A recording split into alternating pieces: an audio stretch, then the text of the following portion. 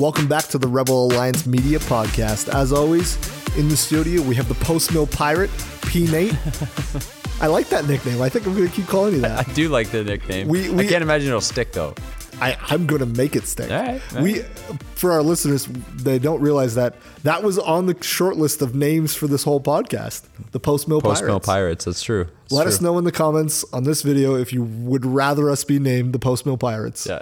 If not, we'll just start from scratch. We'll start over. Whole new podcast. We'll switch sides. Yeah. It'll be great. Anyway, but for now, we are the Rebel Alliance, and we are proud members of the Berean Media Network. It's a group of 4 different podcasts that push each other's content, support one another, sharpen one another, and that group consists of the Layman's Cup podcast, comes out on Mondays.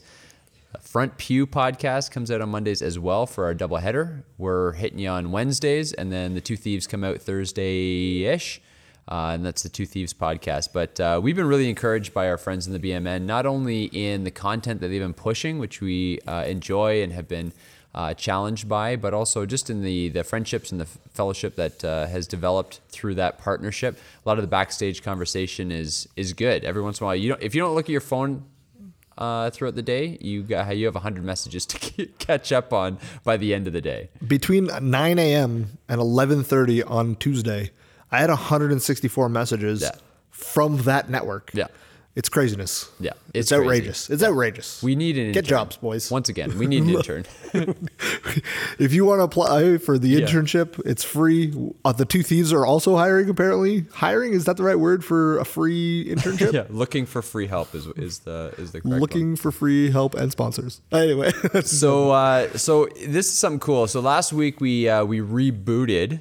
You like that? I do like that. Rebooted our conversation with Dr. Joe Boot and just kind of talked a little bit about what he had taught us about Christianity in the public sphere.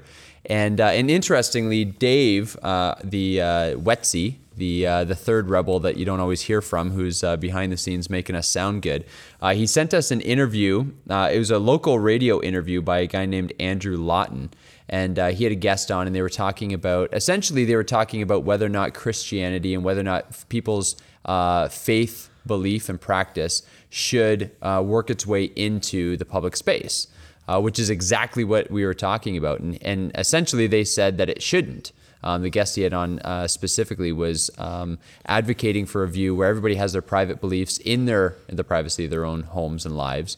But then when it comes to education and politics and public practice, that we shouldn't take our faith out there with us, which is directly against what we talked about in the episode that we dropped last week. So it was interesting. So we've reached out to Andrew and see if he wants to maybe come on and dialogue a little bit, because we think that's a big issue. Yeah, so feel free to spam his Facebook, Twitter, Instagram with Go On Rebel Alliance. Yeah, that'd be great. That would be fantastic. Let's get that trending on Rebel Alliance. But last week's episode got a lot of traction, so it seems like there's a lot of people who are wondering what their faith looks like in the public square, and hopefully we'll keep having that conversation in weeks to come. Yeah, and we do like engaging with you guys. We actually got a question from one of our listeners this week that we're going to answer right now really quickly.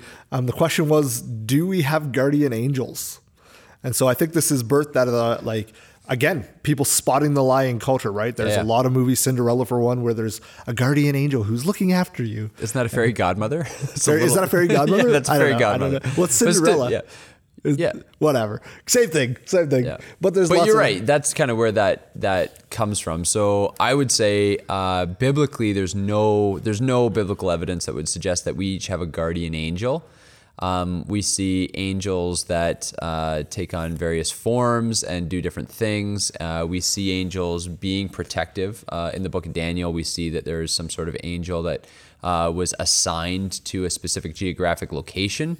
But there's nothing in Scripture that would suggest that we each have a guardian angel that's sort of assigned to us. Yeah, that's the real answer. But let's pretend for a minute. Wait. So I would just say this, because this just came to mind, and I think it's fun. I would just think of angels' role. So it doesn't mean that angels aren't there protecting you in terms of, I'm not taking that away from anybody. We don't really know. But I would say that angels' protection over God's people is more zone defense and not man-to-man. Does that make sense? Yeah, I love that. I love the reference. Yeah, I thought you'd like that. It's a cover too. Yeah. Yeah. So our American listeners know what I'm talking about there. So Not so much a Canadian. no, they don't. I don't know what they call it in hockey because I don't watch hockey, but that's No, the you one. don't. Anyway, if you had to have a guardian angel though, so like pick anybody fictional who would be your guardian angel. That person would And be, you can't like Jesus juke here and be like, no Jesus or- juking. okay. No picking a real angel either. So Yoda. Obviously, Yoda's the answer. I don't. It'd be fun interacting with him because he always talks backwards. He's obviously super powerful. He has the Force. Yoda. He could also give me words of wisdom when I need them, not just physical protection. Would that be prophecy? Or? No. Don't let the thieves hear you say that. Yoda's a good answer. I'm not sure I'd be able to understand him. Yeah, that's fair. Because like he does talk backwards, and he would always be saying like whenever I'm like doing something that I'm failing at, he'd be like, "Well, Pootie, there is no try. There's Do only or do not. There is no try." Yeah, I couldn't even get the quote right. So I wouldn't pick him, but I'd go on the same theme as you. I'd pick Obi-Wan Kenobi. One, we've already seen that he can be like sort of in the presence, but not like real because he's shown up as a Force ghost everywhere for Luke. Right. I already know he'd die for me because he laid down his life for Luke. Right. Right. Very, very biblical principle right there. Just laid it down. Yeah. And sweet beard, so he's clearly reformed. Yep. Yeah, that's fair. Where's the robes? Wears Like the monk robes. robe? Like he's got a monk. He looks like Luther. He probably brewed his own beer because he's living on Tatooine all these years. That's a good point. That is a good point. Probably making his own mead in the caves of Tatooine. Just making his own brew. Like he's probably a great guy. Yeah. Like, and he's kind of been, he's been there, he's done that, but he's still kind of like, tough and all that stuff. So I'm going Obi-Wan Kenobi, All right, who's fair probably my favorite character in Star Wars anyway. Really? Obi-Wan? Obi-Wan is not only the best character in Star Wars, in my opinion, the best character, period. I'm shocked you like him. You would put him above Han Solo. I Han- feel like Han's your boy. Han is my boy. He's great. I love Han. He shot first. But Obi-Wan is like, he's like what Star Wars, like he's the first Jedi you see. He's the first ever, like he's the reason I continued to watch these movies. He's the intrigue. And then you go back, Clone Wars, the prequels. There's going to be a Kenobi movie. I've read the Kenobi books. Kenobi's the man, and he's got a sweet name. Obi-Wan? Yeah, that is a sweet name. I agree. If only I could change my name to Kenobi. I don't know. Do you think the H should go for No, I don't think she would. Chris Kenobi? That sounds sweet, though. That does sound sweet. Start a poll on Facebook. If we raise $1,000, You will legally change your I name. will legally change my name. If to somebody Kenobi. pays for our subscriptions to SoundCloud and our domain names that are coming due soon, We make it sound like we're like destitute. Be like, sponsors. it's getting there. It's getting there. It's getting pretty bad. okay. So Are you excited for Star Wars though? Yeah, I'm super stoked. So I thought here's what I thought. So last week we talked a little bit of Star Wars, and we realized that not all our listeners are into Star Wars, right? They stick around for the theology. They stick around for our cultural commentary or whatever. But we want to help those people because sanctification is a process, and we want you to like Star Wars as much as we do. So here's what we're gonna do. The Star Wars fans will like this. But those of you who aren't Star Wars fans, we're going to take some time in the next couple of weeks because the new Star Wars comes out soon to tell you why you should care about Star Wars. So I'm going to put you on the spot first, Chris. Why should our listeners who don't currently care about Star Wars actually care about Star Wars? We've talked a lot about Hollywood over the last couple weeks. Yeah. There's tons of bad things going on. Yeah. Star Wars is one of those movies you can actually sit down with your family, watch. To the best of my knowledge, I cannot recall a curse word, a scene of nudity, even really any kind of gore in the movies. You can sit down and watch this movie. Because people's wounds get cauterized by the lightsabers. Yeah, exactly. And like the stormtroopers don't actually hit anything. Yeah, they just fire into midair. Exactly. So you can sit down with your whole family and enjoy it as just what it is. Right. A fun adventure, which is make-believe, which is clearly make-believe. So you can sit down and just watch that as a family. That's one reason I think even if science fiction is not your thing, Star Wars is something you should be getting behind, because it's, when we talk about what we want to see in movies and TV that aren't overly explicitly religious or biblical or anything like that, Star Wars is a great example of what this medium can be. Just something that's entertaining. Right.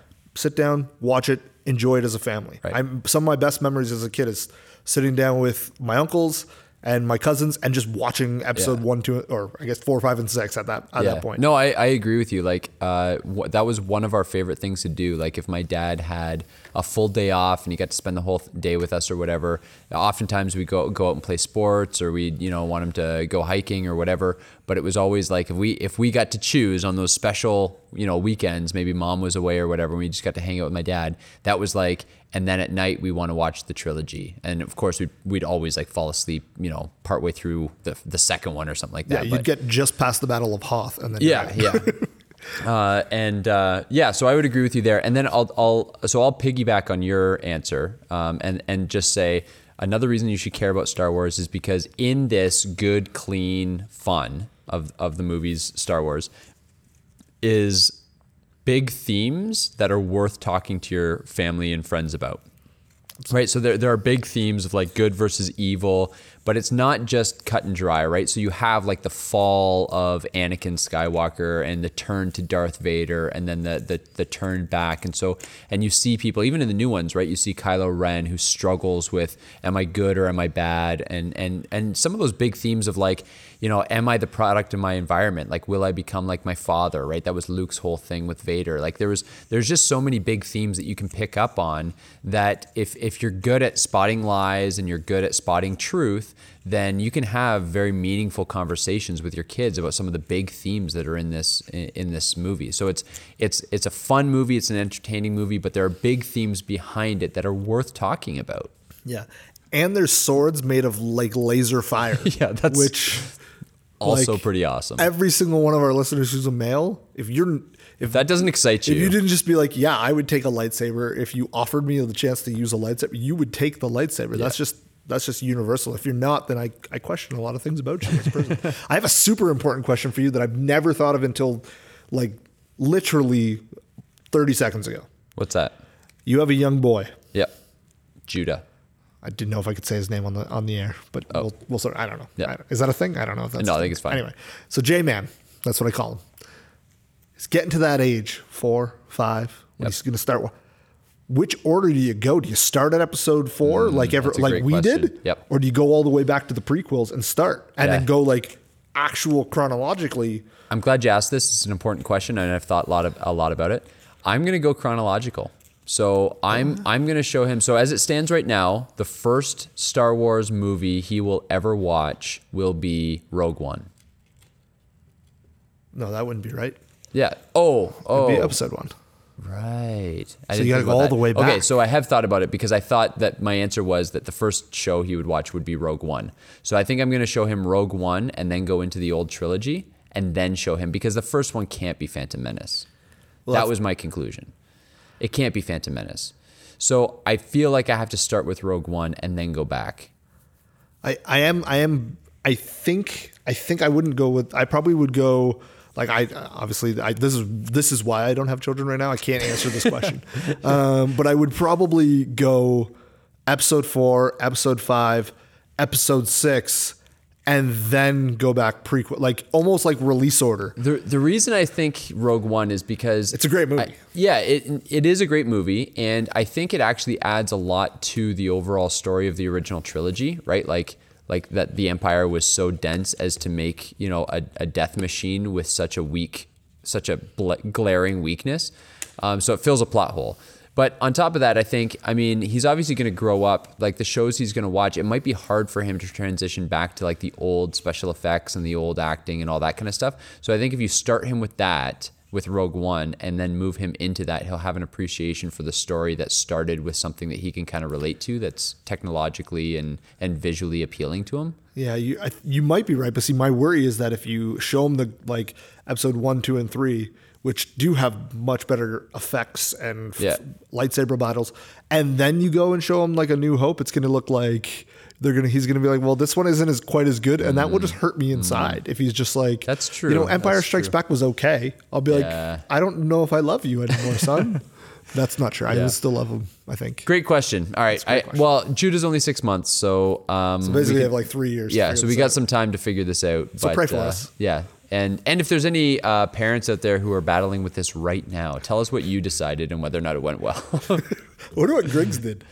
Yeah, Griggs. That's a great question. Yeah, Griggs, if you're listening, shoot us a message or come on sometime, give us a shout. The Rebels giving all the other podcasts good content, eh? Yeah. Like just make That's a whole what we do. episode That's from what we you. do. Go ahead. We help. But speaking of other podcasts informing content, see what I did there? That's a great transition. Today's episode, what we want to talk about is kind of how you read your Bible, and this was really. This kind of came, this idea came to us when we were listening to our friends over at the Layman's Cup, and they did an episode called You Are Not Philemon, which I thought was a great title and a great episode, where they basically walked through the book of Philemon and kind of talked about some of the traps that a lot of Christians fall into. And so we're going to talk about that. So let me just whet your appetite for their episode and then tell you to go listen to it if you haven't heard it. They set up the book of Philemon. For those of you who need a bit of a refresher, there's 3 characters in the book of Philemon. There's Paul, who's obviously writing. He's writing it to Philemon. And Onesimus is a runaway slave who belonged to Philemon, who ran away from Philemon. In his running away, ran into Paul, who was in Rome. Philemon led, from what we understand, the church in Colossae. And so Onesimus was his slave, his bondservant. He ran away. He bumped into Paul in Rome. Rome shared the gospel with him. Onesimus becomes a Christian, accepts Christ. And then the book of Philemon is written as Paul is writing a letter to Philemon, sending Onesimus back, since he's run away from Philemon, which is unlawful. And he's sending Onesimus back with the letter of Philemon to Philemon. And basically the premise is that Paul is urging Philemon to accept Onesimus and to embrace him as a Christian brother. And the idea here is that Philemon has the right to put Onesimus to death. From the context, we think that maybe Onesimus stole something of value of Philemon's and ran away with it to kind of fund his new life in hiding. And so not only running away from Philemon, but whatever he did, whatever he stole, both those things would have been punishable by death. So if he was caught by the authorities, as opposed to running into Paul and getting converted, he would have been brought back to Philemon, and Philemon would have had every right to put him to death. So what a lot of preachers do and what a lot of Christians do is they read this letter and they think, okay, well, what do we have to do here? Well, Paul is urging Philemon to forgive Onesimus for what he's done. So the context here is forgiveness. I'm Philemon. Who do I need to forgive, right? Who in my life do I need to forgive? And the layman did a really good job of kind of saying, no, this book is about Jesus, as every book in the Bible is, and this book tells the story, right? If Philemon is essentially God the Father, and you and I are Onesimus, the ones who have a debt that we can't pay, who are rightfully under the shadow of death, could be put to death for our treason, who's run away from their master. And Paul is the Christ character who comes in between us. And there's this great line where Paul basically says, receive him, talking to Philemon about Onesimus, receive Onesimus as you would receive me. And if he owes you anything, put it on my account. And that's kind of the gospel in Philemon is Jesus died in our place. Our debt was transferred to his account. He paid for it. And Paul, the mediator between Philemon and Onesimus, is like Christ, the mediator between us and God. So there's the picture of the gospel in there. So there you go. Plug the layman. Great episode. And just help us understand Scripture a little bit more. And so what we were thinking is we do this all the time, right? Absolutely. Like how many preachers and how many Christians do you know, and we make ourselves the hero of the story, right? So we read David and Goliath. I'm David. Where's the Goliath in my life that needs to be taken down? I have to slay the giant, I have to slay the giant, yeah. So we're just going to kind of walk through a couple of stories and show you how to read them with Christ at the center. And basically what we want to encourage you to do today is to read your Bible and make Jesus the hero, not yourself. Put Jesus at the center of the text. Don't put yourself at the center of the text. Is that a good intro for you there, Chris? I feel like we have explained it quite well. Okay. Also, and it just dawned on me that this is Paul's letter to Philemon or however we say it today. Phil. Philemon. That's how I always said it. It's probably the first blog post. Like, you know, it's short. Paul just throwing it out there. It's his first blog post of all time. Gotcha. I thought that was brilliant. Fair enough. Okay, so let's go through a couple of stories here. I already mentioned David. So what are some of the sermons you've heard on David and Goliath? Some of the ways that Christians. So how do Christians typically read that story, David and Goliath? Well, the one that we typically hear, right, is you're David, you're loved by God, and there's something out there that's, you know, oppressing you that you need to overcome, that you need to slay, and you know you can overcome it because God is with you, which is really the story of David and Goliath. David beats the giant Goliath with a slingshot, obviously because God is helping him. But that's what we have to do. We have to overcome this big obstacle in our life so that we can live the way God has wanted us to live in our lives, which is not the case at all. Right. But let's lean into it for a second, because I mean, we can preach this, right? and so we do, like, this is how a lot of people read it, right? It's, okay, I'm David, and there's a giant in my life, right? What is the giant in my life? Maybe it's a difficult relationship. Maybe it's financial burdens. Maybe it's coworkers who don't like me. Maybe it's unforgiveness. Whatever the case is, I've made a giant out of this thing in my life that's not allowing me to be the man that or woman that God wants me to be. And so you go to the text where, you know, David said, Goliath says, am I a dog that you come at me with a stick, right? And David's like, you know, basically, I'm paraphrasing here. He's like, actually, I do love the phrase when he's just like, you uncircumcised Philistine, which is just like such a great insult, right? Yeah, it doesn't work as much in public. No, it doesn't work so much anymore. But you kind of read that and you're like, ooh, go get him, David. But David says, you know, I come at you with the power of the living God, essentially. And so we could preach this, right? So you need God to overcome the giant in your life.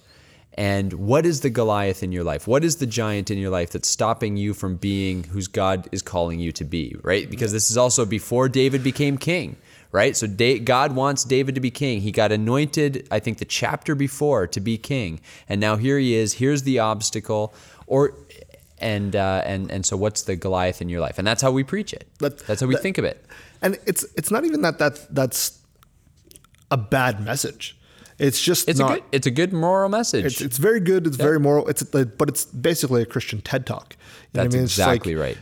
It's sort of truth, but it's not what the story is actually talking about. What the story is actually talking about, in my opinion, go for it. Would be, you know, David does something that the people couldn't do for themselves. And in the story, we're the Israelites. We couldn't do what David does for us. He overcomes Satan and death for us. Right. Because we couldn't do it ourselves. We are helpless, just like all the other warriors. Because that's the thing that if you're reading that story, you have to think about, is that David's not a warrior. He's a shepherd at this point. I'm sure he knew how to fight a little bit, whatever, but he didn't bring a sword. He didn't bring a shield. He went out with a slingshot and a stick.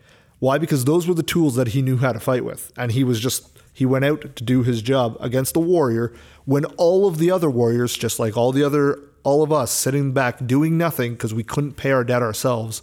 David, like Christ, goes and pays the debt that we couldn't pay ourselves. He defeats sin. In this case, he defeats Goliath, but the Goliath in the story is Satan and death, right? Right. And that's how that message should be preached, in my opinion. Right.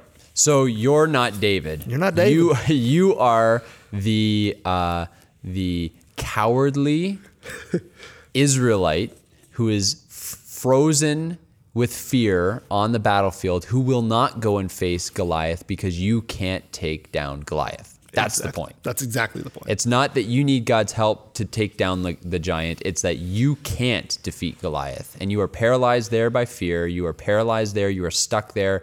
And without David's intervention, you would have been slaughtered. But then what happens? David comes. David fights the battle you can't fight. So Jesus comes. He fights the battle you can't fight. And then David kills Goliath, cuts off his head, right? And then it says all the Israelites, what happens then? then they run and chase the rest of the Philistines away, right? So what happens now is we get to participate in the spoils of Christ's victory. That's the story. Yeah, which is shocking because I don't think very many people would read the story of David and Goliath and think post-mill, but like But there it is. That's exactly what happens. Think of what's the promise, the very first promise of the Messiah, that the serpent would have his head crushed, and David sinks a stone into the head of the serpent, right? That's right. The Bible's amazing because these things, it is one story by one author. Yeah. Showing us a picture of Christ and what he's done. That's right. Who is the snake crusher in that? And the picture is, right, the serpent's head, the giant's head gets crushed by David, by the type of the Messiah, the guy who points to Jesus. And because he set his people free, like us, we can then go and crush the rest of the nation, taking the world for David. Boom. Damn. Okay, so there's David and Goliath. So there's one example. You're not David. You are a cowardly Israelite. Christ is David. Unless your name's David, then you're actually David, but you're not David. In the story. Right, gotcha. Okay, here's another one. Jacob wrestles with God, right? So how does this message often get preached? Oh, you argue with God until you get what you want. This is the prosperity template. This is the text, right? You keep praying. You hold on. Hold on to God, which is so vague and God abstract. God wants to bless you. You just need to have hold on to Him. Yeah. Keep putting faith on Him, brother, and you will get it. Preach eventually. That's Preach not preaching. That's I don't know what that is, but that's a motivational talk. If the other one was a TED talk, this is a motivational talk. Yeah, the TED talk isn't heresy. So oftentimes this gets, and even if it's not by prosperity preachers, oftentimes this gets hijacked by people who would say, no, you wrestle with God, whatever that looks like, right? Through prayer, you battle your past, right? Battle your demons, dig up all the darkness, like whatever those things are. You wrestle with God. You pray through those things with God. You meet with God, which are all like, just a side note here, like all such abstract stuff, right? Like our preaching ought to have much more tangible, feet on the ground, hands in the poop. I'll say it. I'm going to say it. So feet on the ground, hands in the poop kind of application. Like tell me what to do here. Not, something vague like go and wrestle with God, go and meet with God. Well, what does that mean? To me, that means go read your Bible, study God's word. But to other people, that might mean something completely different. Yeah. So it's vague and it's abstract. And then that whole hold on to God until He blesses you, right? Hold on to Him until He blesses you. You got to cling on. Yeah. So what's the story really about, Pooty? Well, I think there's a couple ways we can look at this one. The first is to clear up, because there's a confusing phrase in that story where it's about Jacob overcomes because he beats the man in the wrestling match, which he doesn't beat the man. He overcomes because he learns to depend on the man totally. Right. The man in the story is supposed to be God. Jacob fights with him, can't overcome him till the man cripples him, and then Jacob has no choice but to completely trust and completely hold on to the person. So once we understand that side, that Jacob didn't beat God because of his force of his will or anything like that, then the story becomes a little bit more clear. Well, and even if it doesn't become clear from there, let's start looking at let's take our eyes off this idea of wrestling for a second, and let's just look at what happens in the story. First of all, Jacob doesn't confront the guy confronts Jacob, right? So God's sovereignty is on display here in that God meets Jacob. Jacob doesn't go and latch on to God. So God's sovereignty is on display here. There's also this idea, I think, that is, again, if we go right back to the promise, you brought up the proto-evangelium, right? The Genesis 3:15, very first gospel. The seed of the woman will crush the head of the snake, and the snake will wound his heel, right? And so here, what you see a wounded warrior who overcomes, right? And so what happens is Jacob wrestles with God. At the end of the wrestling match, Jacob is wounded permanently, right? Permanently. Forever. He limps for the rest of his life after this encounter. And so I think the way we ought to read this story is not, you're Jacob, you need to wrestle with God until you get your blessing. But again, Jesus is Jacob. What's happening here? Jesus wrestled God on our behalf. Exactly. We get the blessing because Jesus wrestled with God. Jesus took the wrath of God on himself. Jesus was permanently wounded in our place in his interaction with God, and this is where that beautiful word propitiation comes, right? The etymology of that word is that you come in between something, you come in between a strike or a blow or a death blow of some kind. And so the idea is that Jesus comes in between us and the wrath of God. And so the story here is Jesus wrestles with God so that we get that blessing. He's wounded, right? Just like the Genesis 3:15 says, he'll wound your heel, right? Here, Jacob gets his hip dislocated and walks with a limp forever. And we know even post-resurrection that Jesus showed the wounds in his side and his hands to his disciples. He was wounded forever because of wrestling with God on Calvary on our behalf as our substitute. So again, what we're seeing here is that this is supposed to point us to Christ. This is supposed to point us to the gospel. And when we insert ourselves into the shoes of the hero of the story, we kind of miss it completely. Absolutely. So we're not Jacob. We're not David. No. Are we anyone? Well, okay, and so let's just fly. I don't know if you have any more, because we kind of talked about, those are the two that we kind of talked about we were going to bring up. But like Joseph is another one, right? So like the story of Joseph is that his brothers sell him into slavery, right? He ends up in Egypt and he spends time in jail, and then he interprets the Pharaoh's dream and he gets promoted to the right hand of the Pharaoh, the second in command of all of Egypt. And then what happens is his brothers, along with all of the family of Jacob, are victims of this famine that's going on. And so they have to go to Egypt and they have to essentially ask for food. And Joseph has the power of either giving them food or not giving them food. If he doesn't give them food, they have no food. It's a famine. They're going to die. And so we know the story of Joseph. And so often, again, when I hear this preached, what is it? Joseph's brothers hated him. They sold him into slavery. And at this moment, he has an opportunity to choose whether or not he forgives, right? Who do you need to forgive? What do you need to, and that's kind of the emphasis. Again, what are you doing?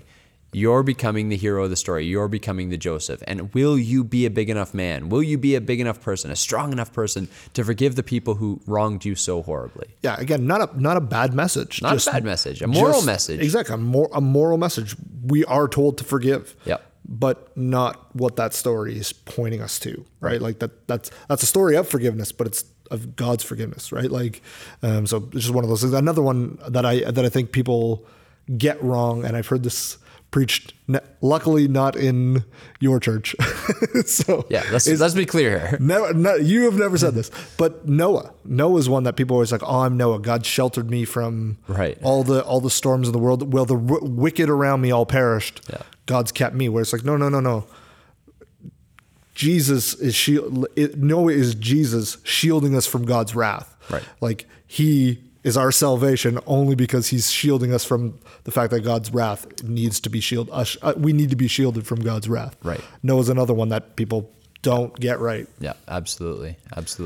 And again, so those are the things, right? So you look at Noah and the ark that he built and how the ark, was salvation for Noah's family, right? Who didn't do anything to deserve being sheltered from God's wrath, but were spared because of God's mercy.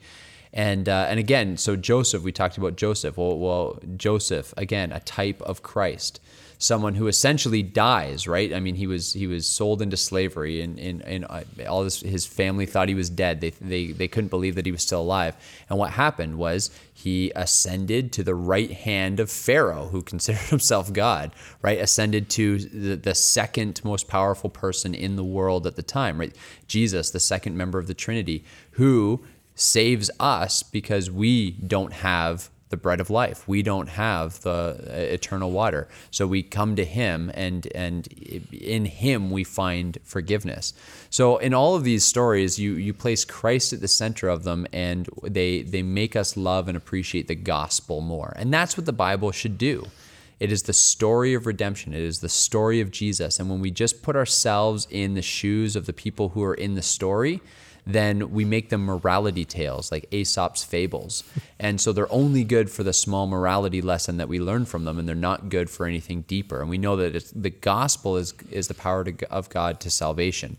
So if you're preaching these messages, if you're talking about these stories, whether it's children's church or adult church, the idea is that if you're not getting to the gospel, you're not allowing for an opportunity for somebody to hear, turn, and repent, right? And place faith in Jesus Christ. Exactly. Another one that I was thinking of was Jonah, right?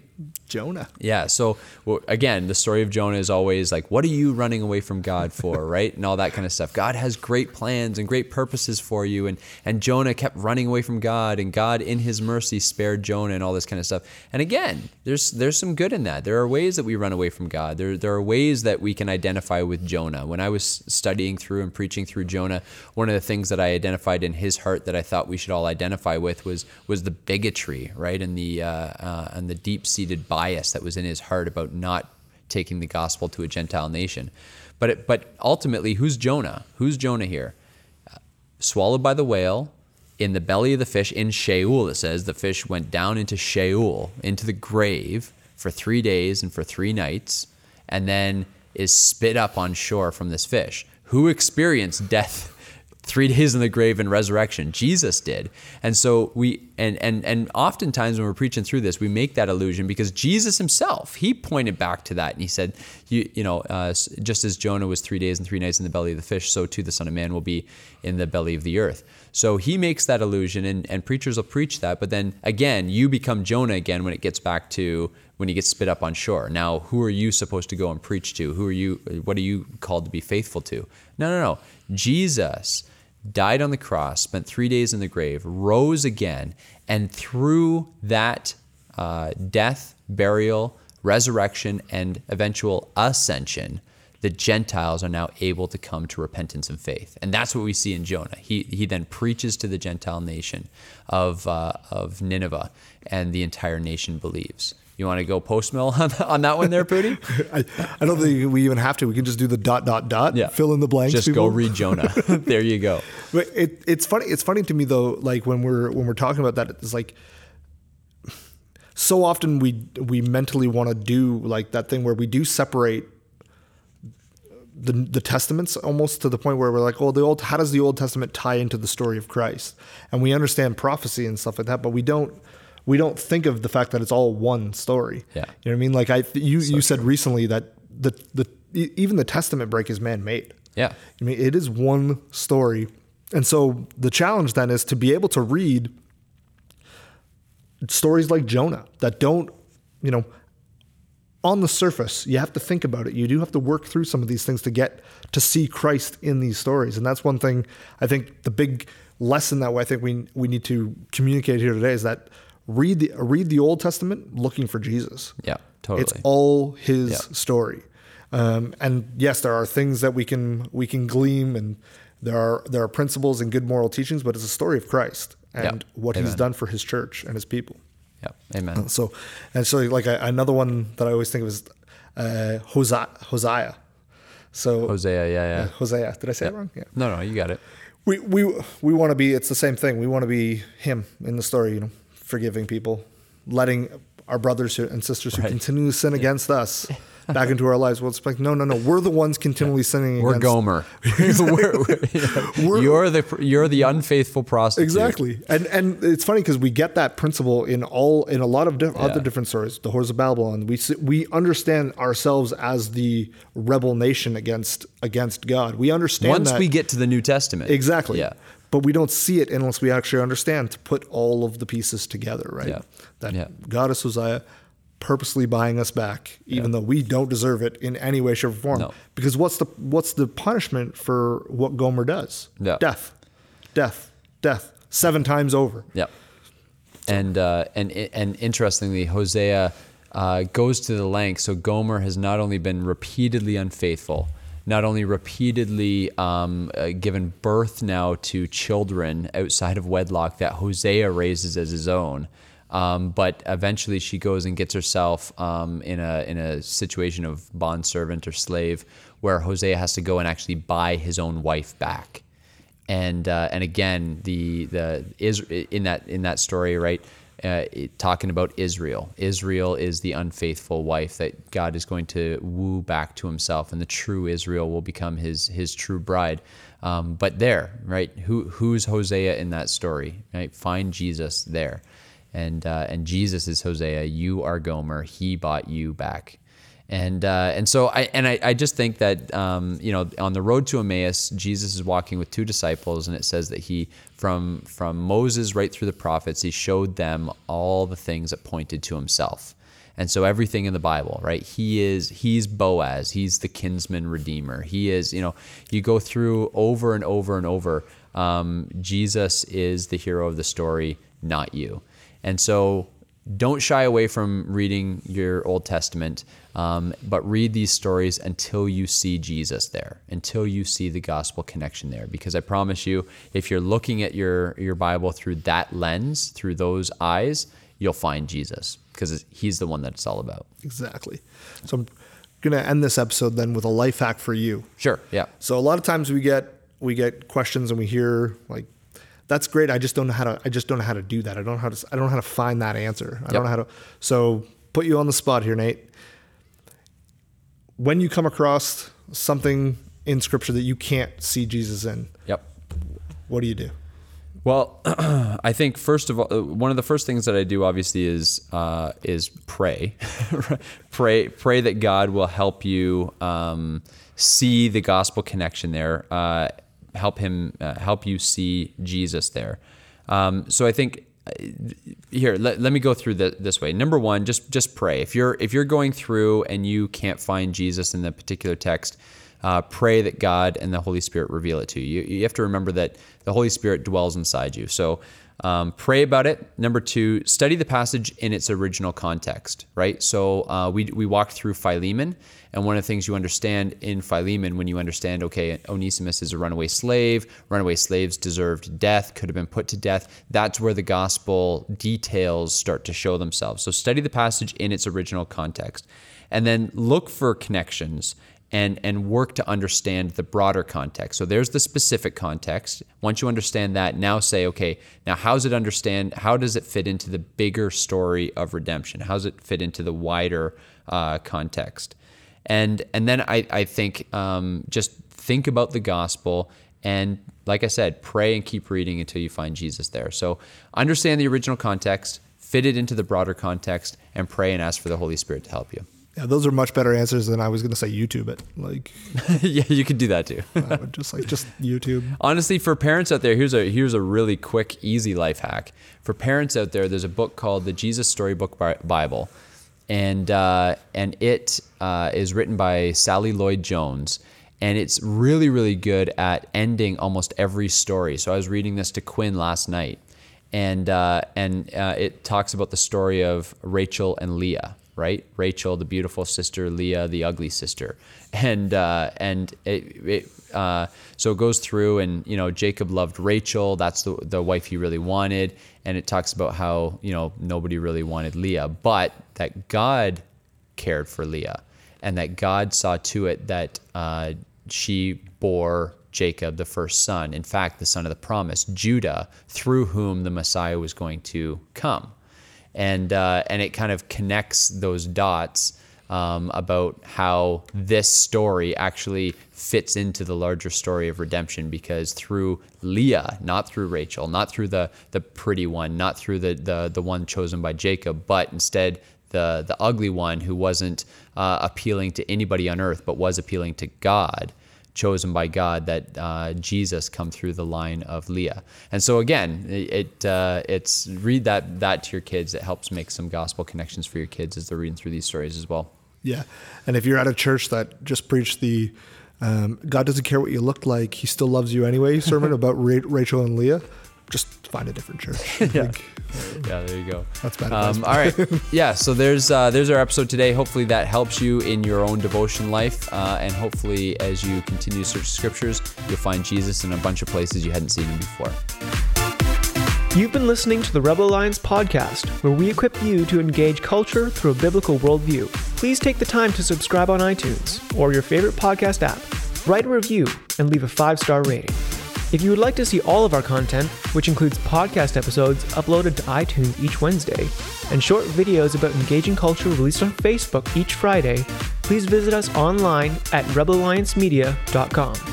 We love hearing from you, so if you have questions, comments, or would like to suggest episode topics, send us a message on Facebook or email us at info@rebelalliancemedia.com. Thanks for joining us, and you may now consider yourself part of the rebellion.